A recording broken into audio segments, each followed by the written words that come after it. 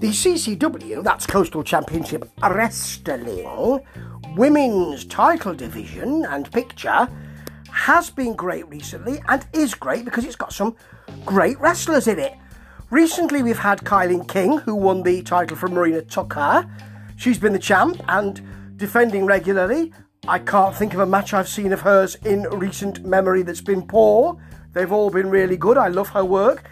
I also love Marina Tucker's work. You know, she's more of a talker, and that's not to say Kylie King can't do that, but she's got more sass with her, Marina Tucker, and I like her work too. Different kind of wrestler to Kylie King, and that's why all these things work. Now, recently, in fact, the day before this broadcast takes place, Kylie King lost the belt in a triple threat match with Ashley D'Amboise and aforementioned Marina Tucker. And it was Marina Tucker what won it. She, if I remember, nicked or stole or took or... Well, she didn't really, did she? It was just good ring work. She made sure that she got the pin on Ashley D'Amboise by smacking Kylie King and throwing her out the ring. And she is here the day after her title victory to pick herself up, and fair enough, after Kevin Sullivan said hello to us, which is lovely.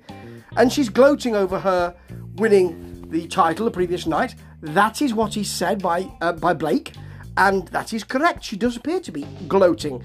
She's won the belt for the third time, and she surely is going to be scouting the two people who are fighting on this show. Remember, the day after the triple threat, one part of which was Ashley D'Amboise, who'll be fighting tonight. Blimey! I mean, really, talk about pulling double duty. She's going to be fighting La Brava, and strangely enough, with Marina Tucker, by the way, on commentary, doing all right. And I quite like it. And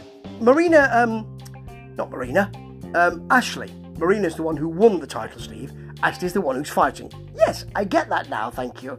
It's difficult to follow. I know, but there you are.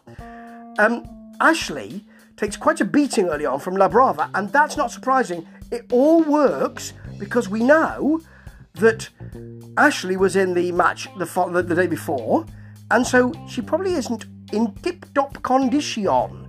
So early on, you've got a La Brava headlock, but Ashley comes back with head scissors. There's a D'Amboise hammerlock. They match each other.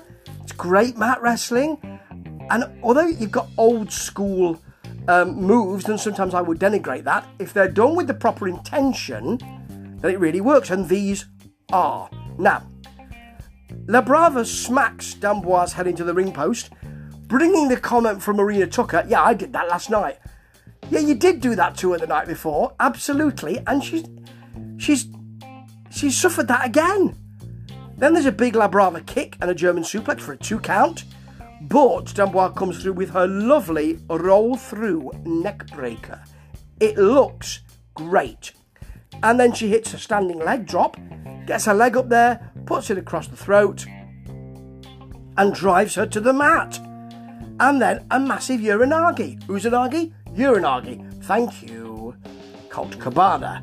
And she gets the pin from that. It really was quite high, and it really was quite tough, and it really was the winning move. It's a really good match, this, and Ashley D'Amboise is now the number 1 contender. And that match against Marina Tucker will be something to watch. It really will.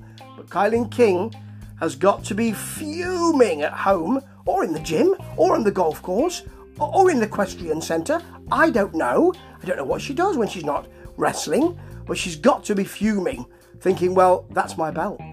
And she'll be coming for it, whoever's wearing it, very, very soon.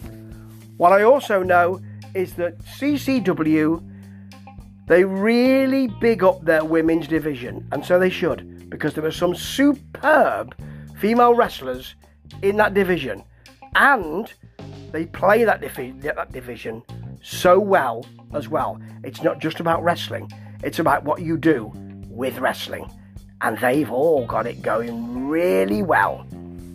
Ta-ta.